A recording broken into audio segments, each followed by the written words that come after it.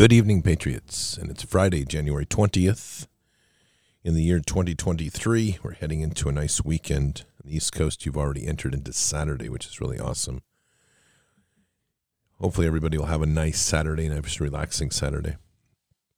Before we begin, take some time this weekend to enjoy yourself. Take out the guns. Go shoot something, seriously. And to improve your target practice, one of the things we have that'll save you tons of money on ammo is iTarget Pro. You know how passionate I am about our Constitution, and especially the Second Amendment, but just as passionate about being responsible and protecting my family. I discovered the perfect way to train with your firearm in the comfort of your own home and continue to improve your skills. It's called iTarget Pro, and this system is a game changer for me. All I did was download iTarget's proprietary app, load the laser bullet into my firearm, and start training. The system develops muscle memory, reaction speed, sight alignment, trigger control, and much more. Right now, save 10% plus get free shipping with the offer code BARDS, B-A-R-D-S, when you go to itargetpro.com. With the cost of ammo through the roof, this is the perfect solution for you. That's the letter I, targetpro.com, itargetpro.com. The offer code is BARDS, B-A-R-D-S. This is something you definitely need.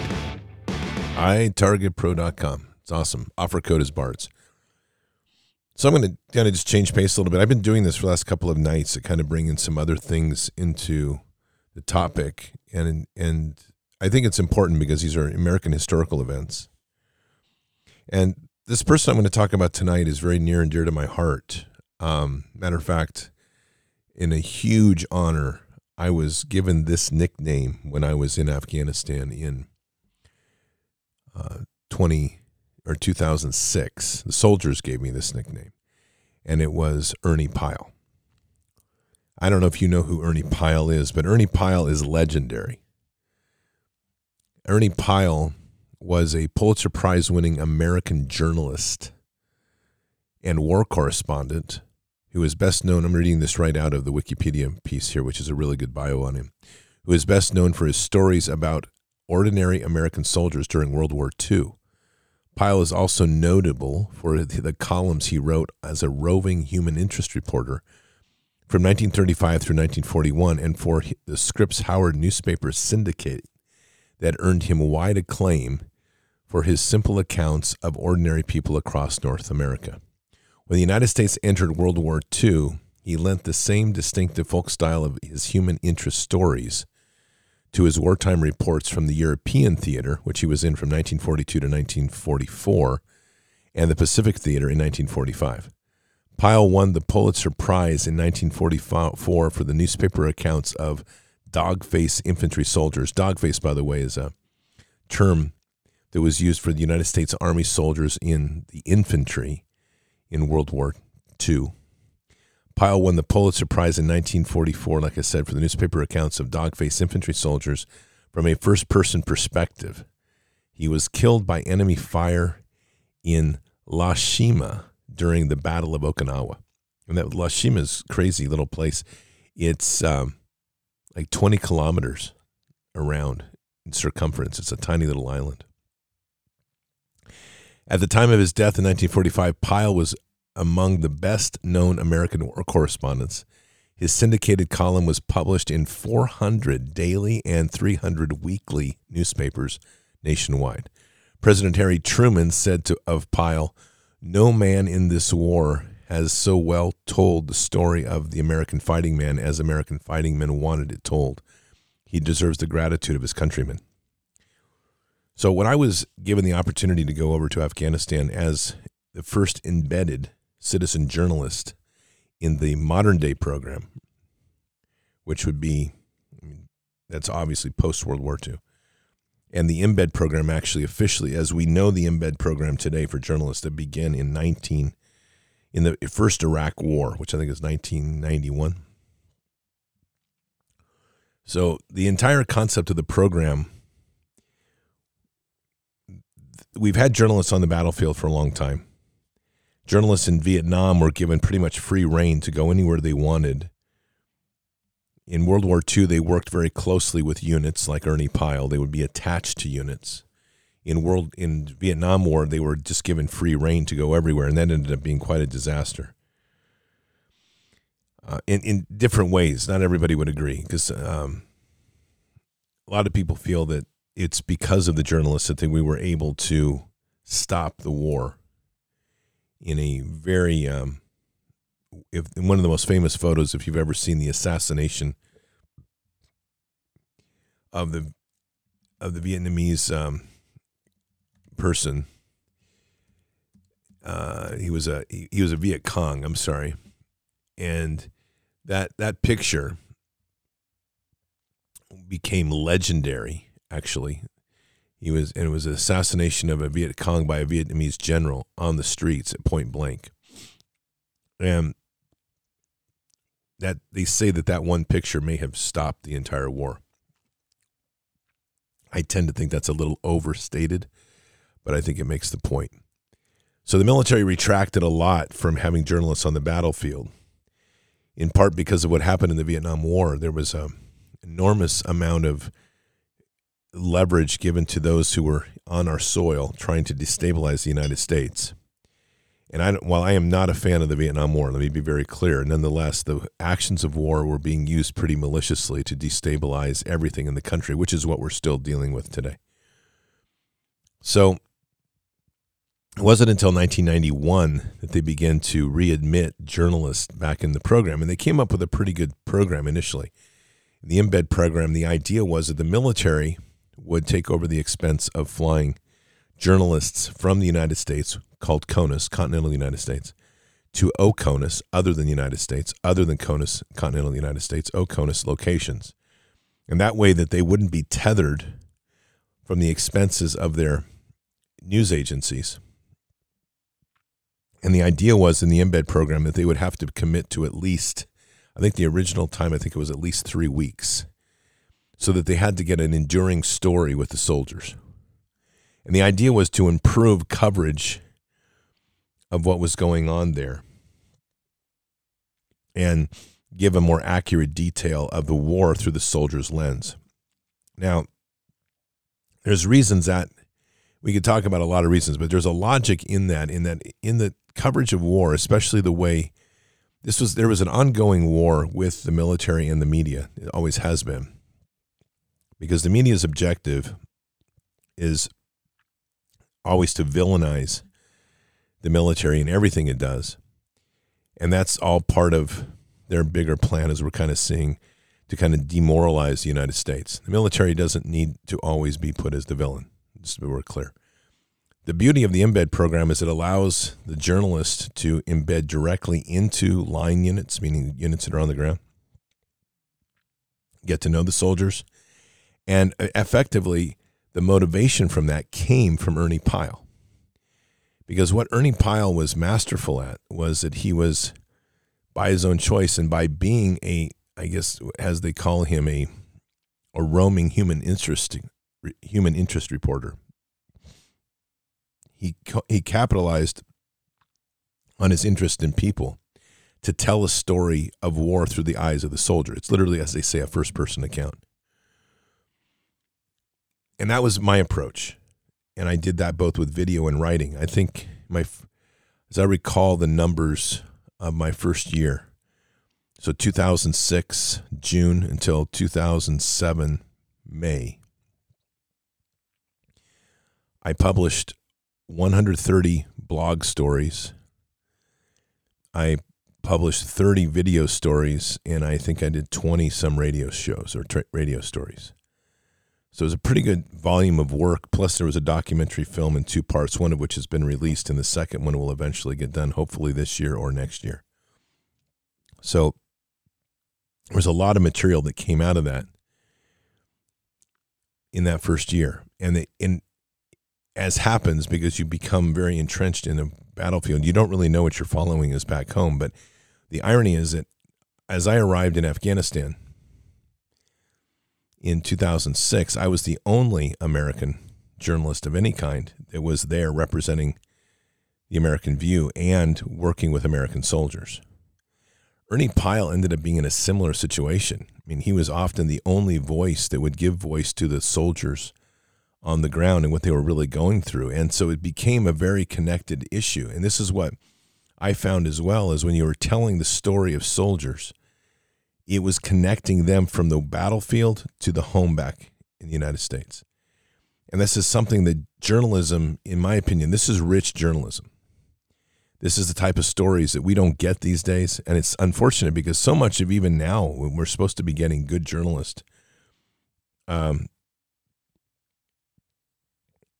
we don't have good journalism, in my opinion. We have a lot of research going on that tries to link a lot of dots, but we don't have good human interest journalism going on.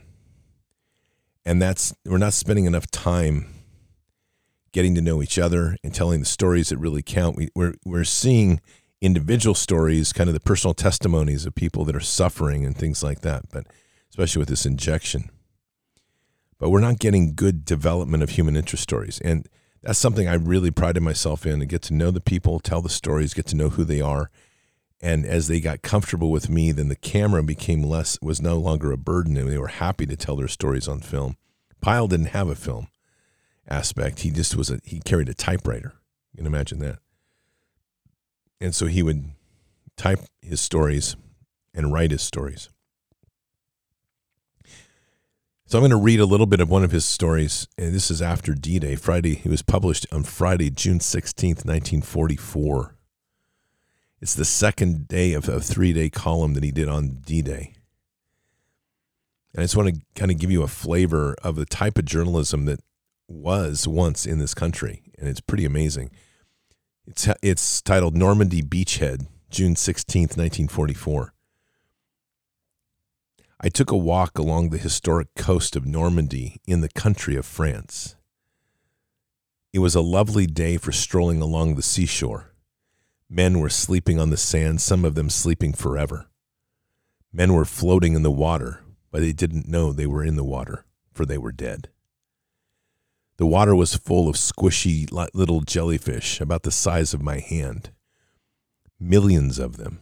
In the center of each of them had a green design exactly like a 4-leaf clover. The good luck emblem, sure. Hell yes. I walked for 1.5 miles along the water's edge of our many-miled invasion beach. You wanted to walk slowly, for the detail on the beach was infinite. The wreckage was vast and startling. The awful waste and destruction of war, even aside from the loss of human life, has always been one of its outstanding features to those who are in it. Anything and everything is expendable. And we did expend on our beachhead in Normandy during these first few hours. For a mile out from the beach, there were scores of tanks and trucks and boats that you could no longer see. For they were at the bottom of the water, swamped by overloading or hit by shells or sunk by mines. Most of their crews were lost. You could see trucks tipped over and swamped. You could see partly sunken barges and the angled up corners of jeeps and some landing craft half submerged. And at low tide, you could still see these vicious 6-pronged iron snares that helped snag and wreck them. On the beach itself, high and dry, were all kinds of wrecked vehicles. There were tanks that had only just made the beach before being knocked out. There were jeeps that had been burned to a dull gray. There were big derricks on caterpillar treads that didn't quite make it. There were half-tracks carrying office equipment that had been made into a shambles by a single shell hit. Their incinerators still holding the useless equipage of smashed typewriters, telephones, and office files. There were LCTs turned completely upside down and lying on their backs, and how they got that way, I don't know. There were boats stacked on top of each other, their sides caved in, their suspension doors knocked off. In the Shoreline Museum of Carnage, there were abandoned rolls of barbed wire and smashed bulldozers and big stacks of thrown away life belts and piles of shells still waiting to be moved. In the water floated empty life rafts and soldiers' packs and ration boxes and mysterious oranges.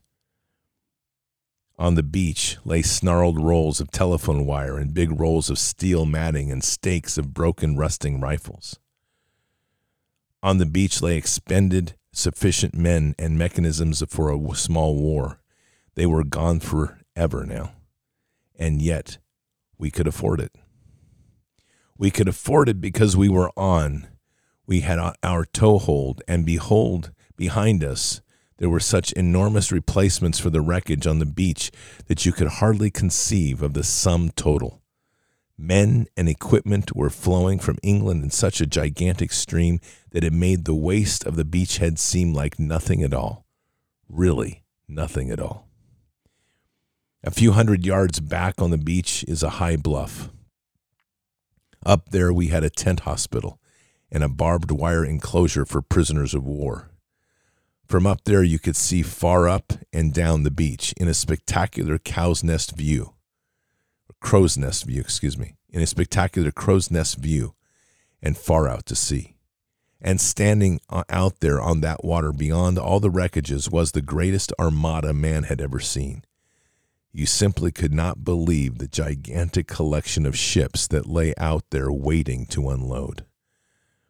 Looking from the bluff, it lay thick and clear to the far horizon of the sea and beyond, and it spread out to the sides and was miles wide. Its utter enormity would move the hardest man.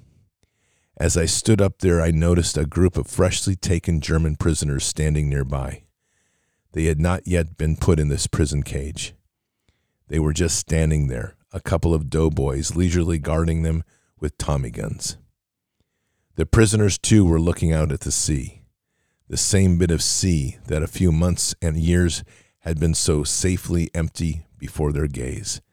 Now they stood staring almost as if in a trance. They didn't say a word to each other. They didn't need to. The expression on their faces was something forever unforgettable. In it was the final horrified acceptance of their doom. If only all Germans could have had that rich experience of standing on that bluff and looking out across the water and seeing what their compatriots saw. Ernie Pyle. This type of reporting was more powerful than any sort of newsreel. Obviously, there was no social media at the time. There wasn't TV. There was radio. And Americans were very much focused on the realities of war. War had settled in throughout the country in a real way. And pretty much everybody had touched it. There was a united effort across the country to grow food to offset the demands that were being taken to feed the troops overseas. There was a harsh acceptance of the cost of war, as we lost thousands and thousands of young men. Households were literally touched, and memories of what was became pictures, and maybe an award or a letter from the president or the Department of War. Pyle's work was enormous, and its effect and what it was doing for a nation, because it was bringing people in words to the place where film couldn't and where radio couldn't, but his words resonated as people read them, as he creates this picture of war, always using a juxtaposition of words that almost shouldn't be placed where they should be. Positive words to reflect negative things. And he was legend for it, because he was able to bring to life something that people don't really want to face. Ernie Pyle was a real inspiration to me when I went to Afghanistan, because what he was focused on was the real view through the eyes of the soldier. It wasn't the eyes of the hope of the commander or the eyes of a strategic view of life. It wasn't trying to link conspiracy theories to explain this or that. It was visceral. It was on the ground. It was dirty. It was real. And it's something even today that in all of this noise and confusion between our media and the headlines and the research that is done, we tend to forget, not just tend to, we do it way too much. We forget the real story of the daily patriot, of the daily American, of the daily citizen of any other nation. We see clips of footages of people protesting, or we see somebody damaged by the vax, or we hear a lot of clips about perspectives on things and about the controlling of the elite and the ridiculous narratives that come out of our capital. Keeping in mind that at this time in our history, Washington, D.C. wasn't perceived as the evil of the world. It wasn't perceived as the evil of its own people. That our soldiers were out legitimately fighting an enemy that the nation was united behind, though it took time because the United States was not quick to go to war.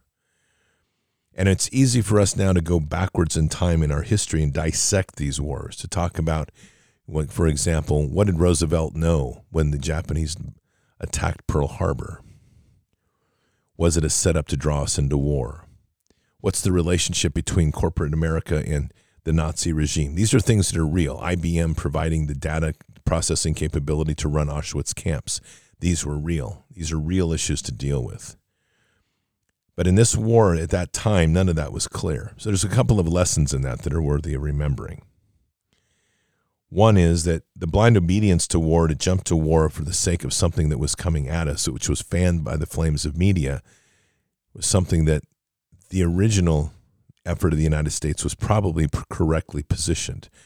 Most of the United States was not in favor of World War II, and they didn't feel at all compelled to get involved in Europeans' mess. Most Americans felt at the time that the war in Europe was Europe's to solve, not ours to get involved with, and I think that was probably correct. There was a massive propaganda campaign to swing Americans into the war, and of course the striking of Pearl Harbor, which is why many people feel that it may have been organized and planned, drew us into that war. But then Americans did what they do best when they're motivated.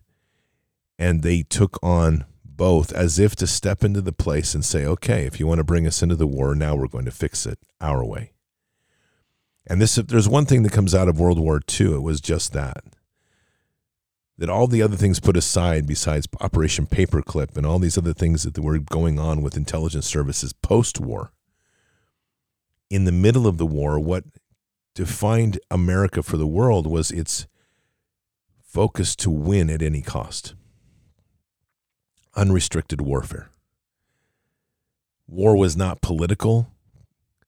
You had people that were running as captains in the army that weren't career officers at all. Rather, they were people that had been recruited. They had been accelerated into officer ranks because of their education. And they did the job appropriately.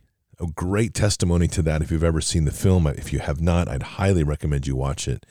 One of the great films of all time in war is Saving Private Ryan. Beautifully done and very accurate. And I'm speaking from a person who has told the story of war behind the camera. It's a passionate and very real story that gets into the heart of the soldier. Ernie Pyle was able to do that.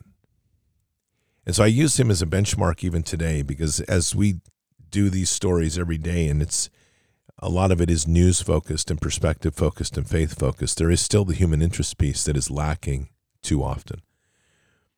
And that's what Ernie was grabbing. And he was grabbing it in a significant way to awaken a nation to the visceralness of war. We're still having a hard time struggling with where we are. We want to get mad at somebody. We want to be angry at somebody, and we want to have a war against somebody. And I'm going to say to you, that's exactly as we should be, but we just haven't found our target yet. I have no problem talking about a righteous vindication for what has become. Unfortunately, we're cast into a separate role. Unlike World War II, where people could be sent overseas and you could sign up or you could be recruited, or someone like Ernie Pyle who could find a commission to go overseas and tell the stories of war. We don't have those battlefronts now. In fact, when Ernie Pyle first went over to London, from what had been reported, he was expecting to find London to be a burning heap of cinders. What he discovered when he got to London, when he first went overseas, was that London was actually a very busy, very active city without a lot of issues going on. So obviously there was a media distortion going on there to try to portray that and paint that in such a way that would draw us deeper into the war. You can probably thank Churchill for that, because he was doing everything he could to try to rope us into his war. And that's kind of where good journalism falls, because Pyle didn't get into the politics of war. He got into the reality of the war's consequence, and he got into the human aspect of what war actually cost. And therein is yet another thing to remember. And I'm number one at this. We have looked at this war that we're in terms of defending a right and drawing the battle lines along our choice, which has been unfortunately had to be built between American citizens through this right to take an injection. But there's a lot of casualty that's happening all around us that has nothing to do even with death, though there's plenty of that.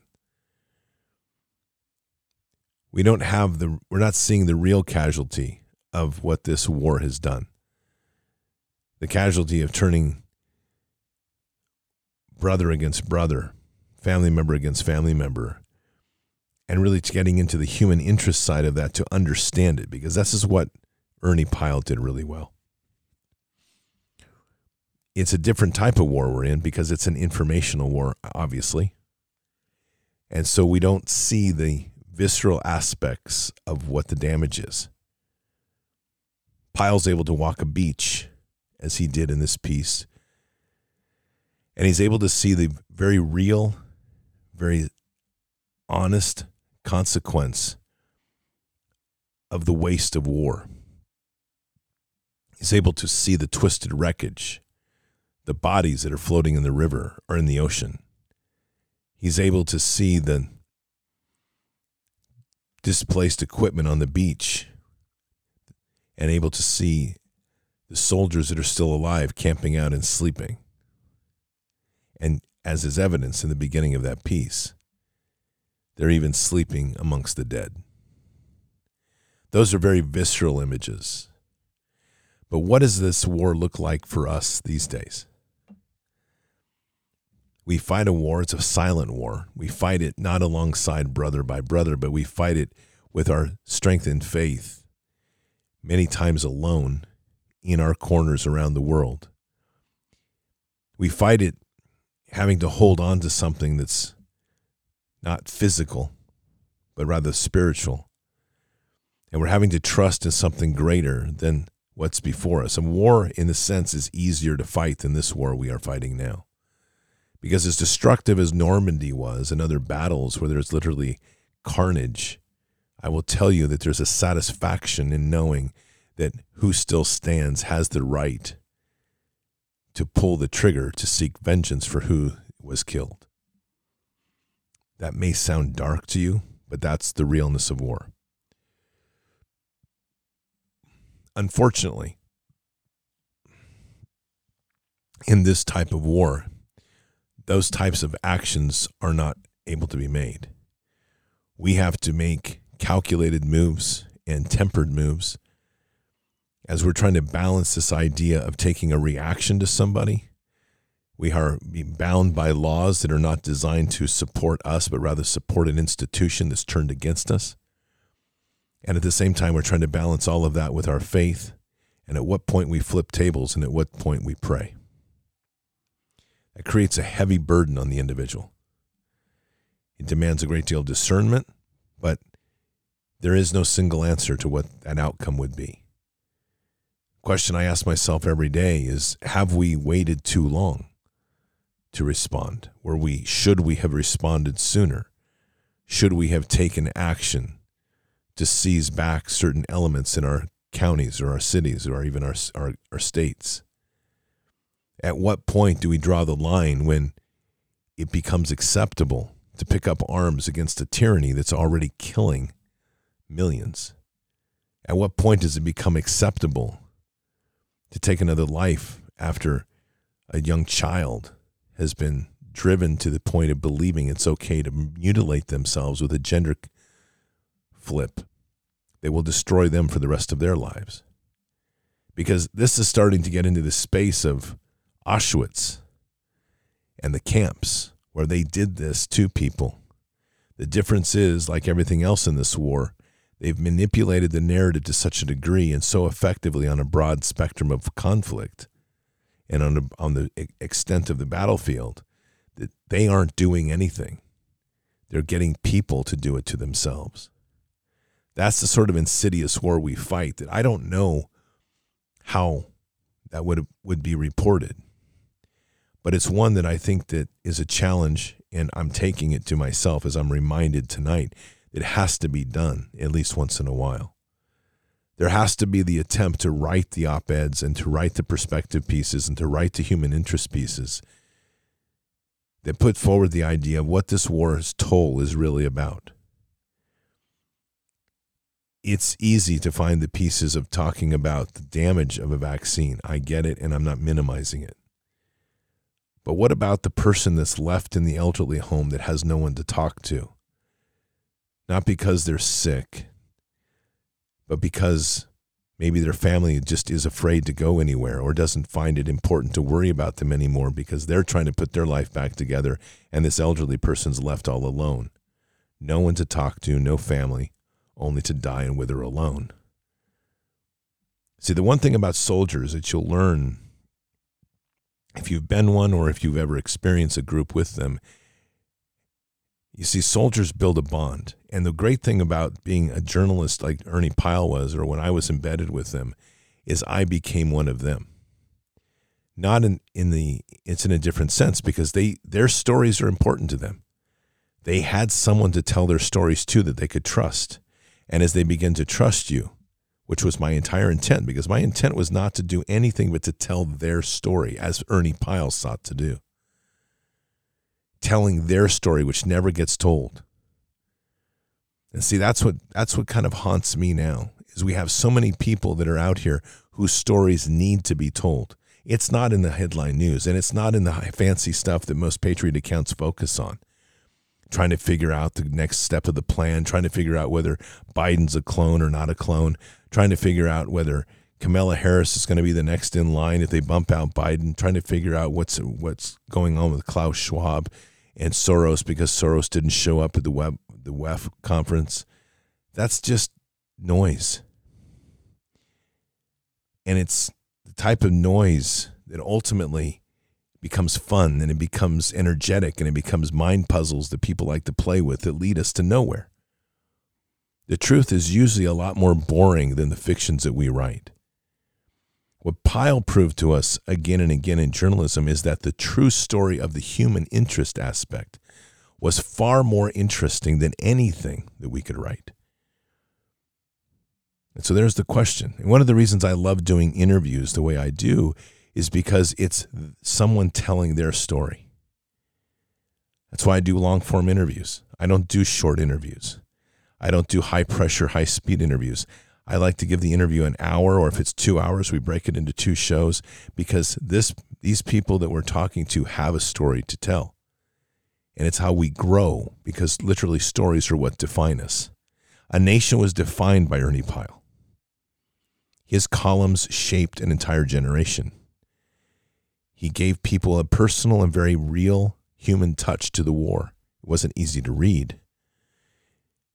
And it wasn't always easy to digest, but it was real because it was from the soldier's perspective.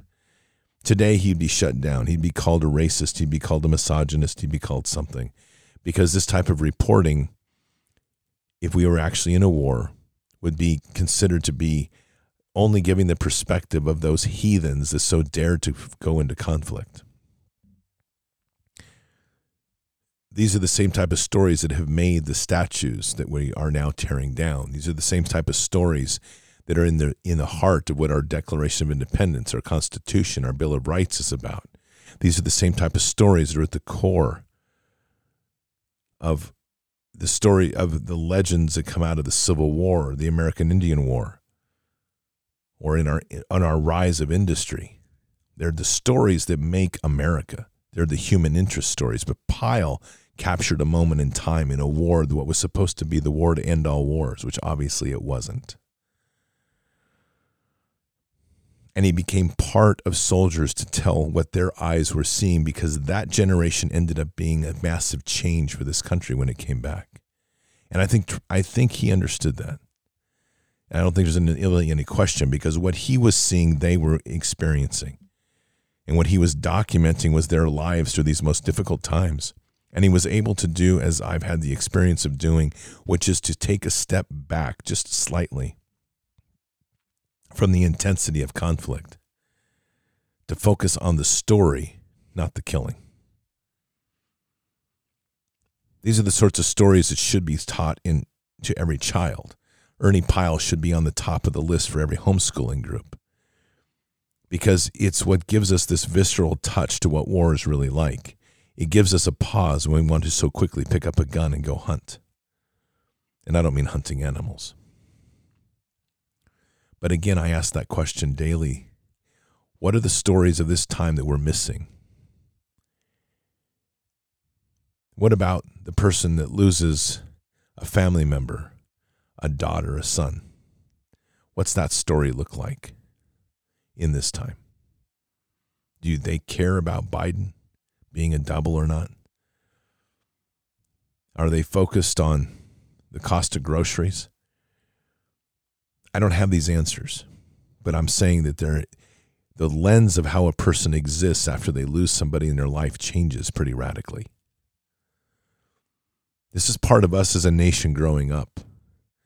And as citizen journalists, as we're supposed to be, this great army of digital soldiers, I would say to a large degree, we haven't gone very far.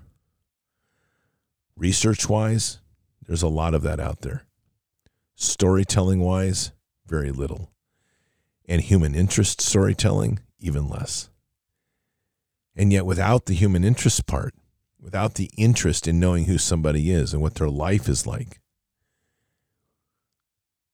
we really don't know who we are. As America, we're still trying to figure that question out. And I'd say at the rest of the world, it's pretty much the same thing.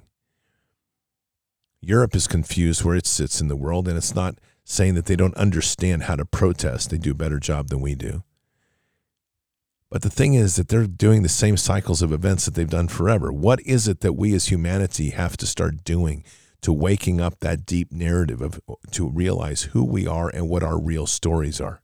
Because so much of what we're living right now are the stories that are being shaped by them being the puppet masters of the world. You know what's real about Ernie Pyle? You know what's real about the film stories that I did and the writing stories I did? It's because there's nobody there pulling my strings. And there was nobody pulling his. What he saw, what he touched, what he walked was real before him. It was a real visceral story. And that's what we need more of now. We need to get down to the household, down to the communities. We need to be understanding the sacrifice, just stories of sacrifice alone, of people that have given their entire lives to this fight.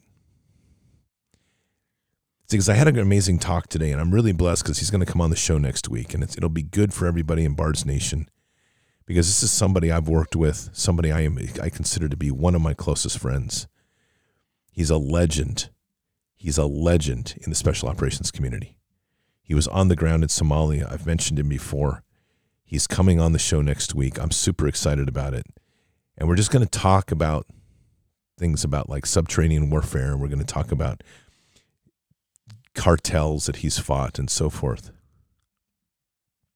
But they're real stories. And as we were talking today and just kind of going through this, it just really struck me of just how there's so much about our lives that we're just kind of washing over. And even for him, he's taken a pretty big pivot because he started to look down home to what's important to him, which is his grandson in this time, and asking the question of, for all the fighting we've done, where are we going? And we're not going to really understand that until we start to hear the stories of who we are and understand what we are, because this government is not what it was or what we thought it was.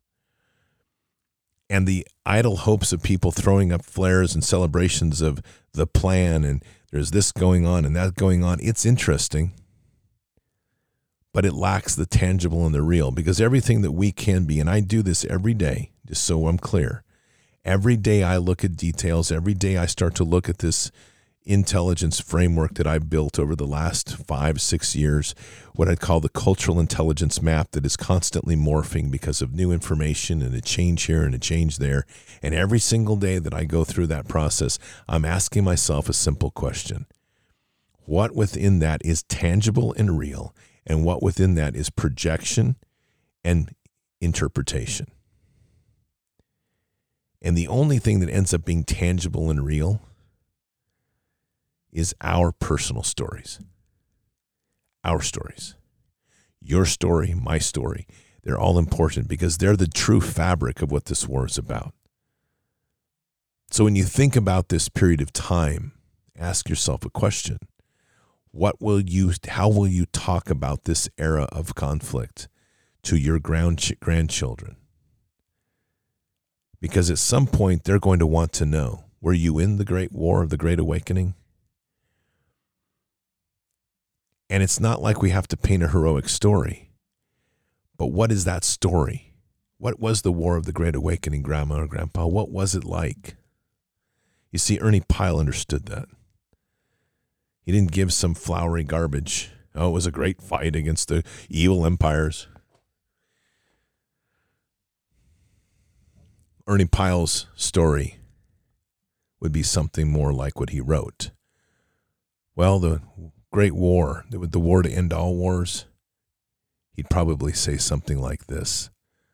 For a mile or so out from the beach, there were scores of tanks and trucks and boats that you could no longer see if they were because they were at the bottom of the water, swamped by overloading or hit by shells or sunk by mines, and most of those crews were lost. And we were able to sacrifice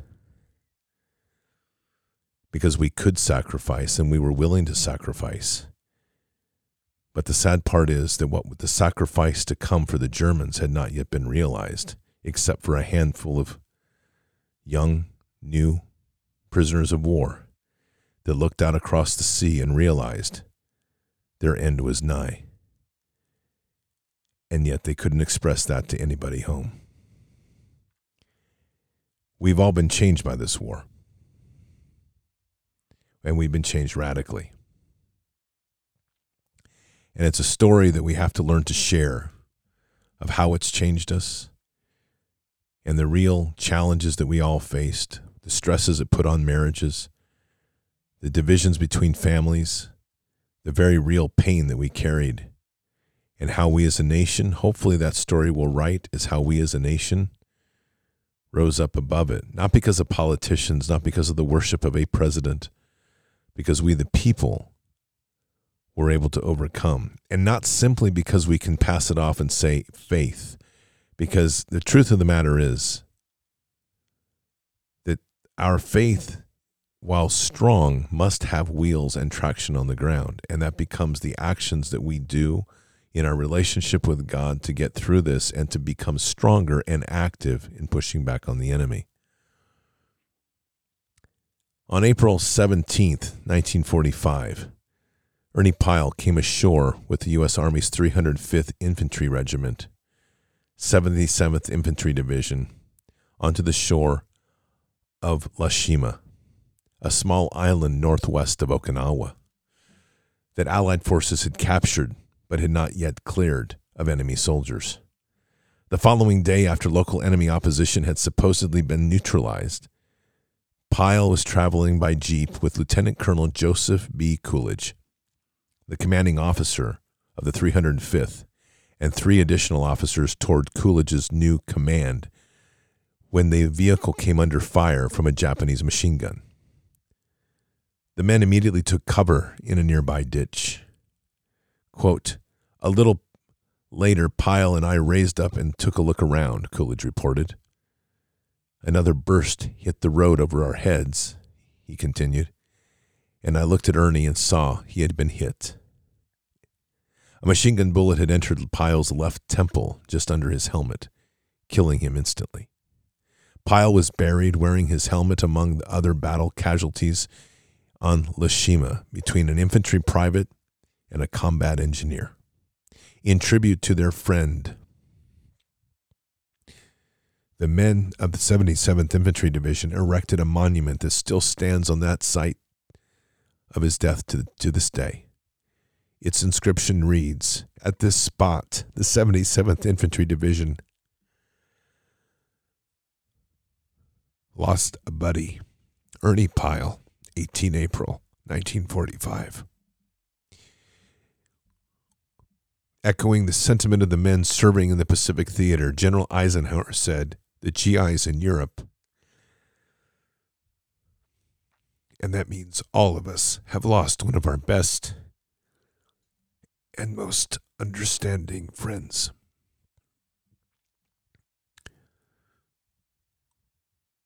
This is a American hero that became a hero because he told the truth. And he told the truth through story and narrative, through his words.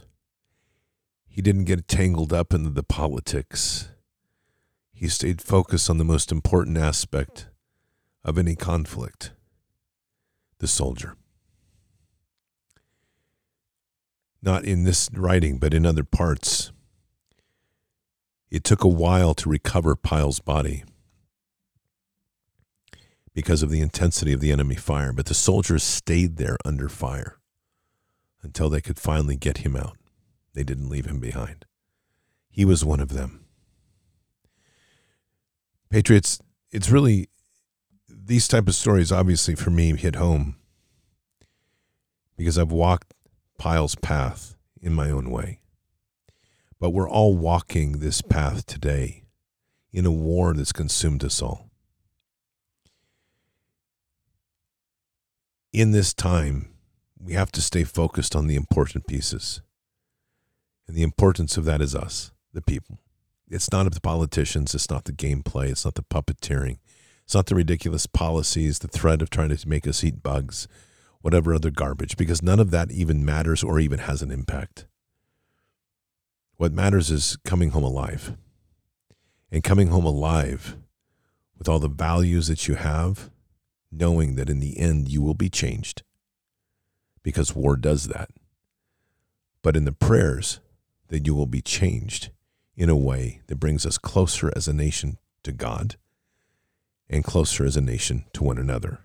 To the credit of Ernie Pyle, his mission accomplished much of that. Let's pray. Father God, just begin today just with a deep prayer of thank you for the personality and the person that Ernie Pyle was in our nation's history. It reminds us of the power of the storytelling and the power of the word and the power of the human factor in war.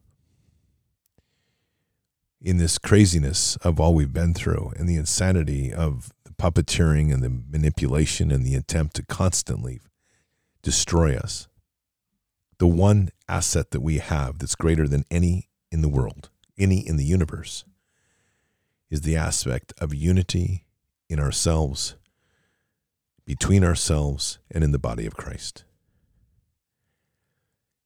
Tonight's prayer is simple, just a prayer for unity and strength. A prayer that we can find in our hearts to realize the importance of each other. A reminder that as you fight in war, each personality is different. Not everybody gets along. Each personality has its own connections back home to a root that makes them who they are. But the strength in victory in war comes through the unity of working together. and the understanding that sacrifice, no matter how great, doesn't change the focus of mission and the achieving and seeking of victory. In the passions that Ernie Pyle wrote, in the words that he shared, he brought all of that to life. That there is such a thing as pure evil, that pure evil needs to be destroyed. The sacrifices are many and real and visceral, but in the end, it's those that are committed to the greater victory, to the greater walk, to the greater understanding of who they are, that in the end will claim the prize of victory for all. Thank you, Father, for all you give. Thank you for the sacrifices made. And we say these things in Christ Jesus' name. Amen. Well, Patriots, hope you all have a very blessed Saturday. Take some time and spend some time with Father. Spend some time in the world. Spend some time with one another. This war is a digital war only insofar as that's where the battlefield is. But this war's real cost and real growth sits within the humans that we are. It's real. Take some time to refresh and realize all that Father has given us, because he's given us a great deal. And most importantly, he's given us, this community and many others. Keep your head up and your eyes forward. Never bow to evil. Never relent. Always press into the fight. God is with us. He'll never forsake us. And in the end, God always wins. But we are here in this time, in this place, for just such a time as this. We are at war. So walk boldly and fearlessly with Christ. Occupy the land. Expand the kingdom. Subdue the enemy.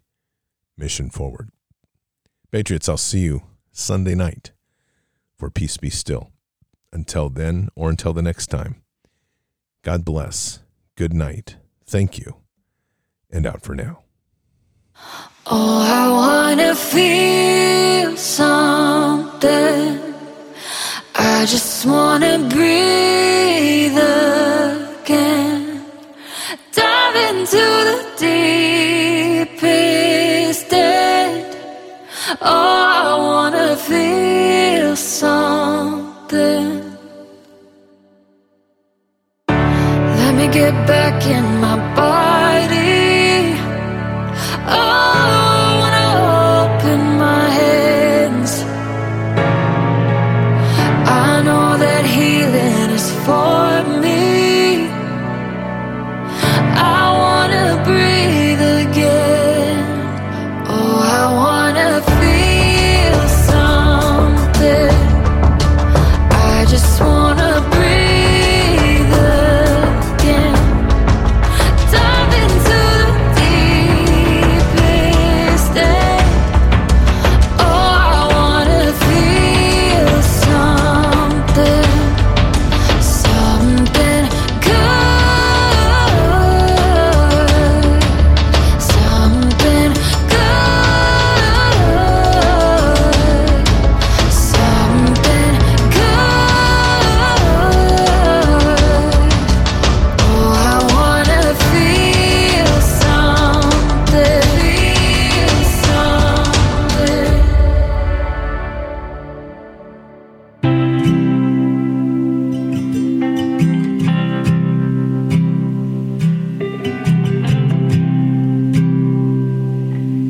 Oh, my darling, sweet.